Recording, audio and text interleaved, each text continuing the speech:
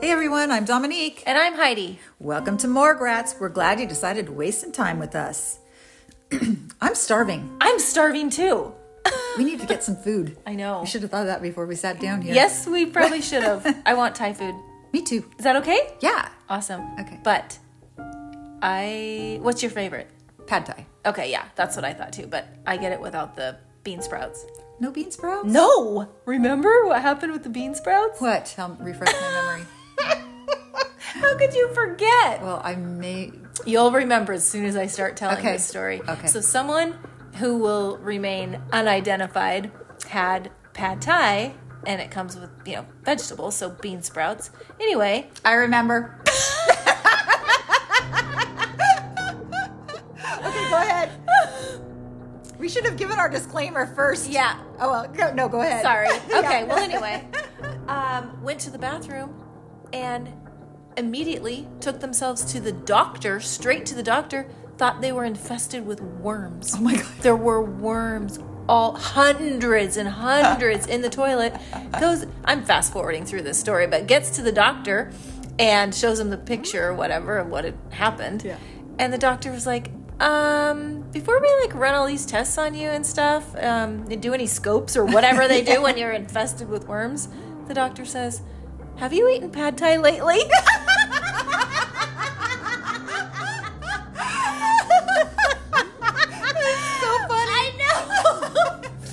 That's hilarious. Anyway, so either order your pad thai with no veggies, as I do. Yep. Or okay, fine. just know if you go to the bathroom and something looks like you have a bunch of worms, it was Just the bean sprouts. Yep.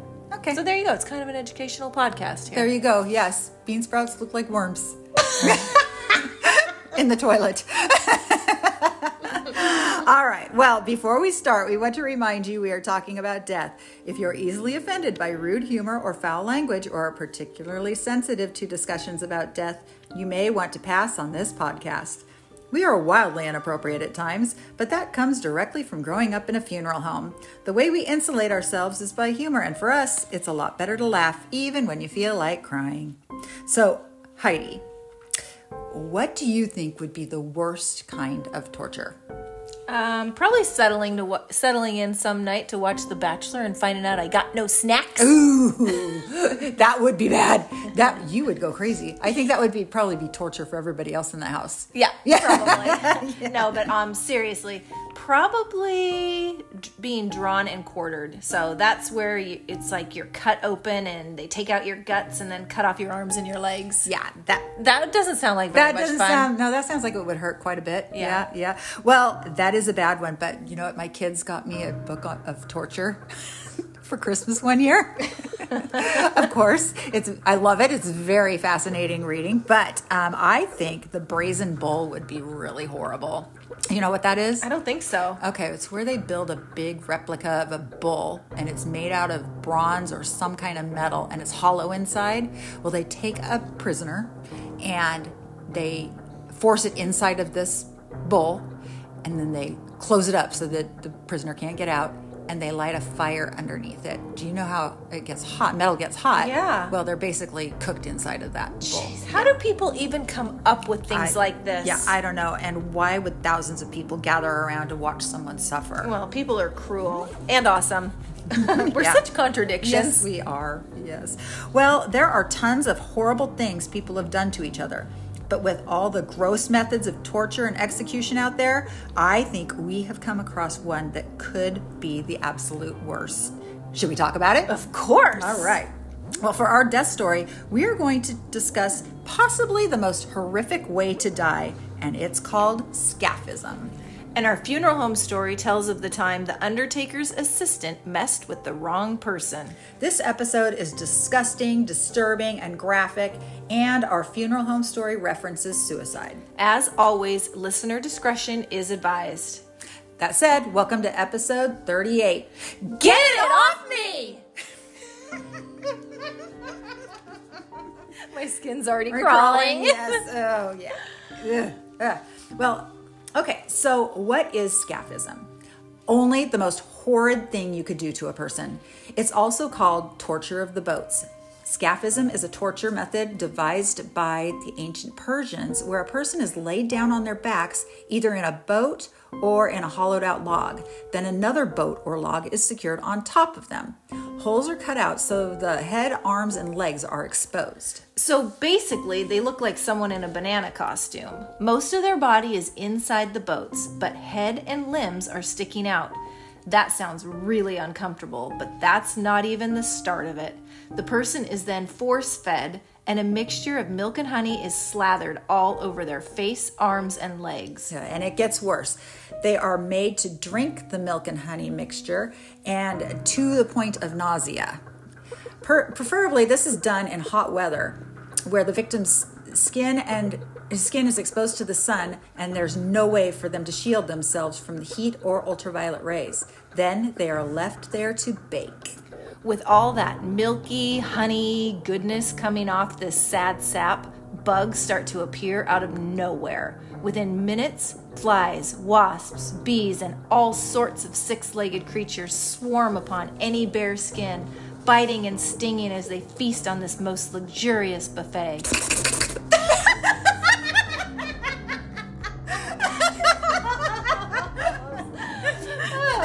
Of course, the victim can't move to swipe any of these bugs away. They just have to grit their teeth and take it. Yeah. Well, I don't know about you, but if someone fed me milk and honey, it wouldn't be long before I'd need a toilet. In fact, this happens to me when I drink a dirty chai, which is so good, I usually go through the torture. It's fine, but anyway, I know the feeling. This mixture usually causes a person to have diarrhea, and they have no choice but to Hershey squirt inside their little canoe. You mean the runs? Yeah, well, chocolate thunder, The skits? poop soup, Backdoor flood? The discomfort level has just gone up a couple notches. Bites and stings from the insects are beginning to get very painful, and the person's butt, back, shoulders, anything coming into contact with that lake of poop inside the boats is starting to get raw. The victim might feel some emotional relief when they see people coming back for them. Maybe they're thinking their torture is finally over. I imagine the bargaining comes in at this point. I'll never do it again. I've learned my lesson. I'll do whatever you want for the rest of my life. Just let me out so I can wash this shit off of me. But the poor person will be sorely disappointed when his tormentors not only do not release him, they're coming at him with more milk and honey. Again, the sweet, sticky substance is poured over their flesh and forced down their throats. More bugs come. More explosive diarrhea.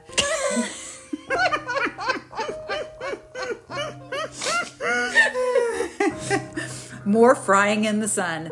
The bites are getting deeper. Flies have found their way inside the boats and are now buzzing around in that fetid ocean of dookie water.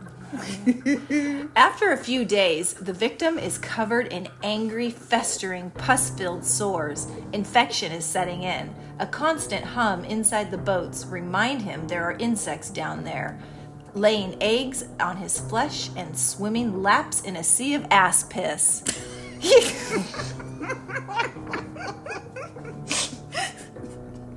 Who knew diarrhea could be so funny? He's terrified and helpless when the rodents appear. What happens when flies lay eggs? Those tiny pearls hatch into maggots. What do maggots do? Eat flesh, and they don't care if it's dead or alive. Rats squeeze their way inside the chamber and begin gnawing away as well. If the victim doesn't succumb to organ failure due to widespread infection, they will literally be eaten from the inside out by the maggots. Can you even imagine how painful that would be? I mean, it's a long process. It can take days or even weeks before the person dies. But did scaphism really happen?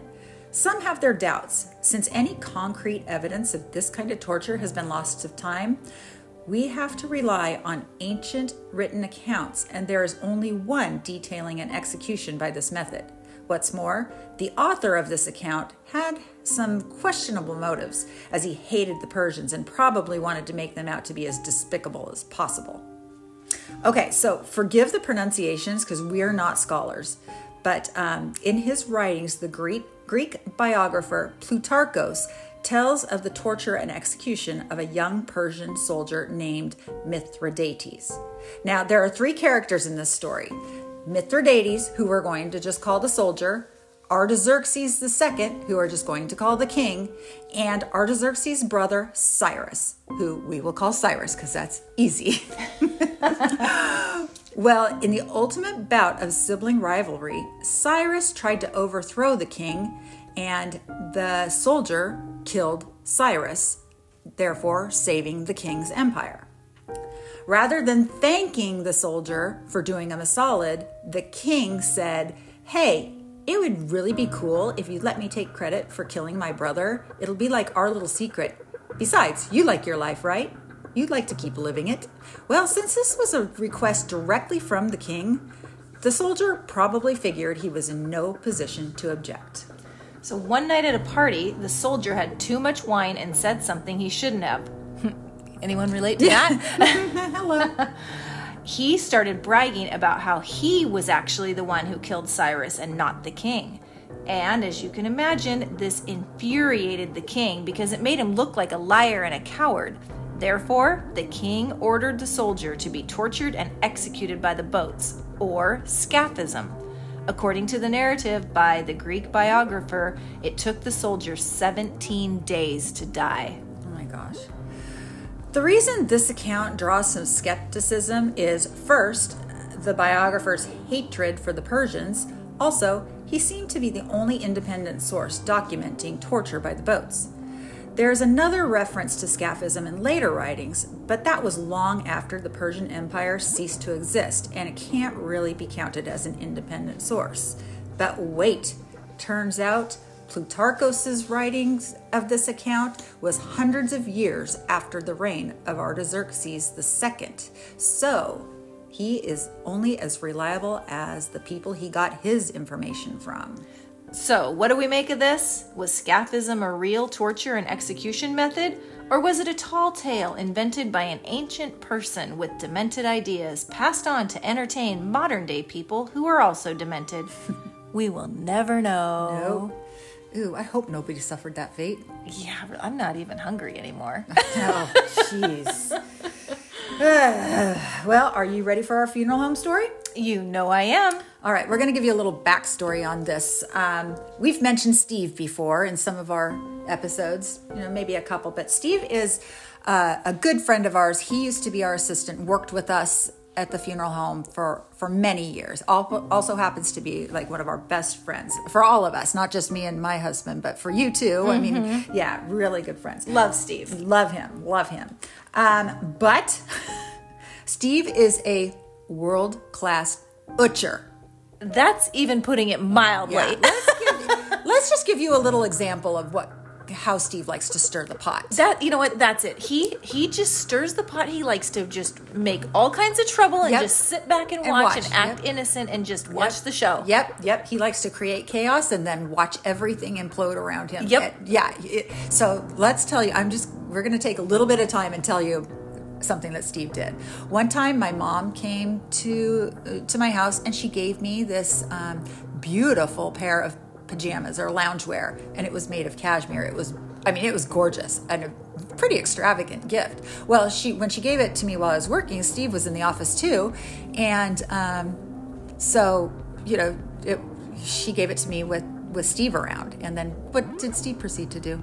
Well, didn't he look at the tag and Yes, he did. He looked at the tag and he thought he was looking at a price, but it was actually like an item number. But he went crazy about how expensive it was. He went crazy about how expensive it was.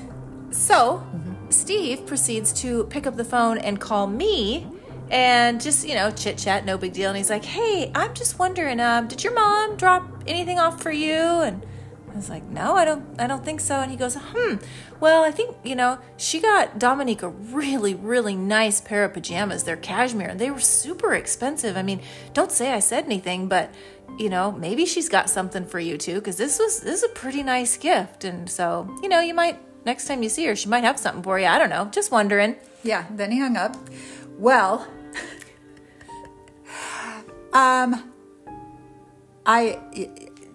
we knew he was an utcher, so Heidi, Mom, and I knew he was just trying to make trouble. So we got together and said, we're going to teach him a lesson. Yep. So I went into office the next day and I said, I hope you're happy, Steve. He goes, what? What'd I do? I said, well, you pretty much ruined Thanksgiving.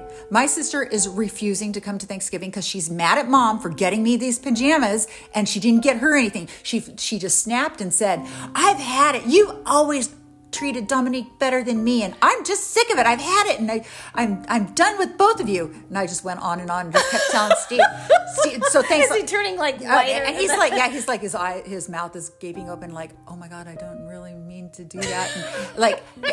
And I'm just saying, so I hope you're satisfied with yourself. You know, you just ruined Thanksgiving. She's refusing to come. And I didn't talk to him for the rest of the day. Well, pretty soon, guess what he's doing?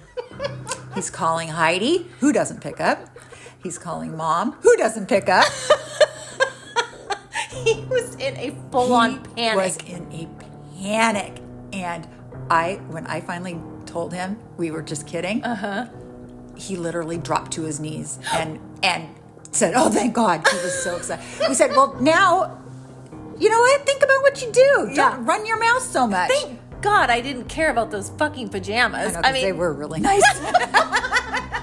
Well, how much were they really? No, I don't want to know. I don't want to know. No. I don't even know. You know what? I don't care. You have them anyway because I can't fit into them anymore, so I gave them to you. You did. Oh, I didn't know those were the ones. Yeah, because I washed them and shrank them. Not because I got big. Well, yeah, that too. But anyway, yeah. Point is, we don't care. We didn't care at all. But it was a really good opportunity to teach him a lesson. Yeah. Little shit. Fucktard. Anyway, we do love him though. Yes. We love that fucker. But this story is about Steve and it's told from his perspective. So hopefully you'll get to know Steve a little better. Plus, I already told him I'd write a story about him. Oh. Yeah. Anyway. All right. Oh boy, I'm in for it now. That cop just pulled out behind me. Shit, now his lights are on. The undertaker has warned me so many times about speeding. He says if I get another ticket, the funeral home insurance will deem me as an uninsurable driver and I won't be able to drive the company cars anymore. If that happens, I may as well be out of a job since that's much of what I do, drive company cars. My personal rig's a pickup. I can't very well go on death calls in that. Well, maybe if I got a canopy for it, that might work. But I'm getting ahead of myself. I'll just pull over and explain to the cop that I'm taking a body to the cemetery. And I'm late. Why else would a hearse be speeding? Surely he'll let me off with a warning. Oh, let me just find a good spot to pull over. There. Turn the hazards on. That way people will think I'm in distress and the cop is just here to assist me. I don't need any nosy Nancy's calling the undertaker to let him know the hearse has been pulled over. Word of my mistakes always seem to get to him before I have a chance to tell him myself. That's what happens when you live in a small town. Here, get my license out, insurance card, registration. There. Now, just calm down and smile. Oh, the cop's getting out. Wonder who it is. Most of the deputies know me. We all get along pretty good. Wait, what? No. Please don't let it be Johansson. Please. Shit. It is Johansson. I am in big trouble. That fucker said he was going to get me, and now it looks like he's got his chance. But it was all in fun, and I would have apologized, but he was screaming and chasing me, and he was so mad, I half expected him to draw his weapon. It all started with a phone call in the middle of the night. Even if I wasn't on call, I had asked the undertaker to contact me if anything unusual happened, and by that I mean accidents, murders, suicides, anything that wouldn't be considered a normal death, like in a hospital or hospice. The undertaker is perfectly capable of going on a death call by himself. So am I, but since we're best friends and not a whole lot of crazy stuff happens in our area, we both like to be there when it does. So he rang and said the county sheriff just called and there is a dead guy in a car way out on a forest road. And it's nasty. Do I want to ride along? Well, I'm up and getting dressed as soon as he says nasty. I told the undertaker I'd meet him at the funeral home in 5 minutes. It took us almost an hour to get to the scene. When we pull up, we see 2 deputies standing beside 2 cop cars with lights flashing. The coroner is with them. We can't see the car with the dead guy in it because the cop cars are blocking the view. The undertaker and I get out of our van and greet Kent, the coroner, and Grady and Johansson, the deputies. We know these guys, work with them a lot. Johansson looks pale and sweaty, not well at all. "Are you sick?" I ask him. "Since I saw that," answered Johansson, pointing past the cop cars. Kent and Grady started laughing. "He's already tossed his cookies twice," said Kent. "Who'd have known you were such a wimp," said Grady. I looked Johansson up and down. He was a huge guy, 6'4", 6'5", maybe, at least 270. He didn't look like the type to be bothered by little blood and guts. He was a cop, for God's sake. "You guys will shut up if you know what's good for you," said Johansson. The rest of us laid off him, and Kent the coroner brought the undertaker and me around to the dead guy's car.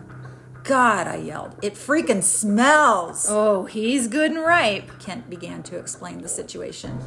"The vehicle comes back registered to Tom Smith, who was reported missing by his family in Seattle 3 weeks ago."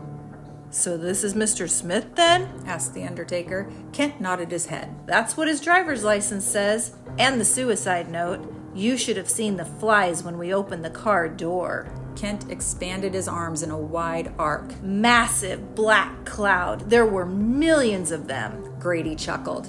"That's the first time Johansson puked." Johansson yelled. "They were all over me. I can still feel them." The big deputy shuddered. I had to know, so I asked, "How'd Mr. Smith do it?"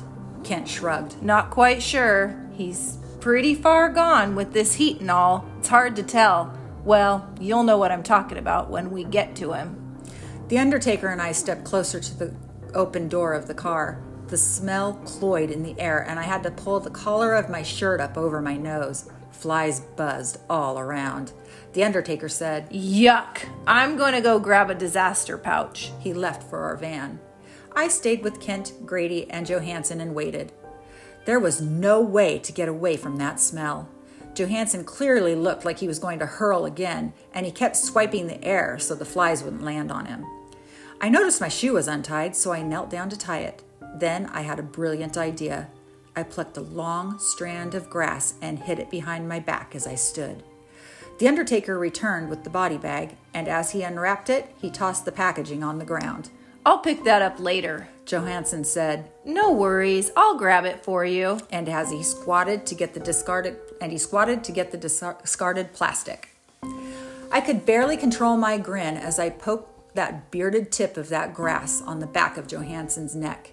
He slapped at his skin and flapped his arms around like he was being singed. "Damn it, those flies! Disgusting!" Grady saw what I was doing and laughed, but didn't give me away. Instead, he upped the ante and said, "Hey, Johansson, you know every fly that lands on you has been on rotten flesh. They're probably leaving little moist spots on you wherever they touch."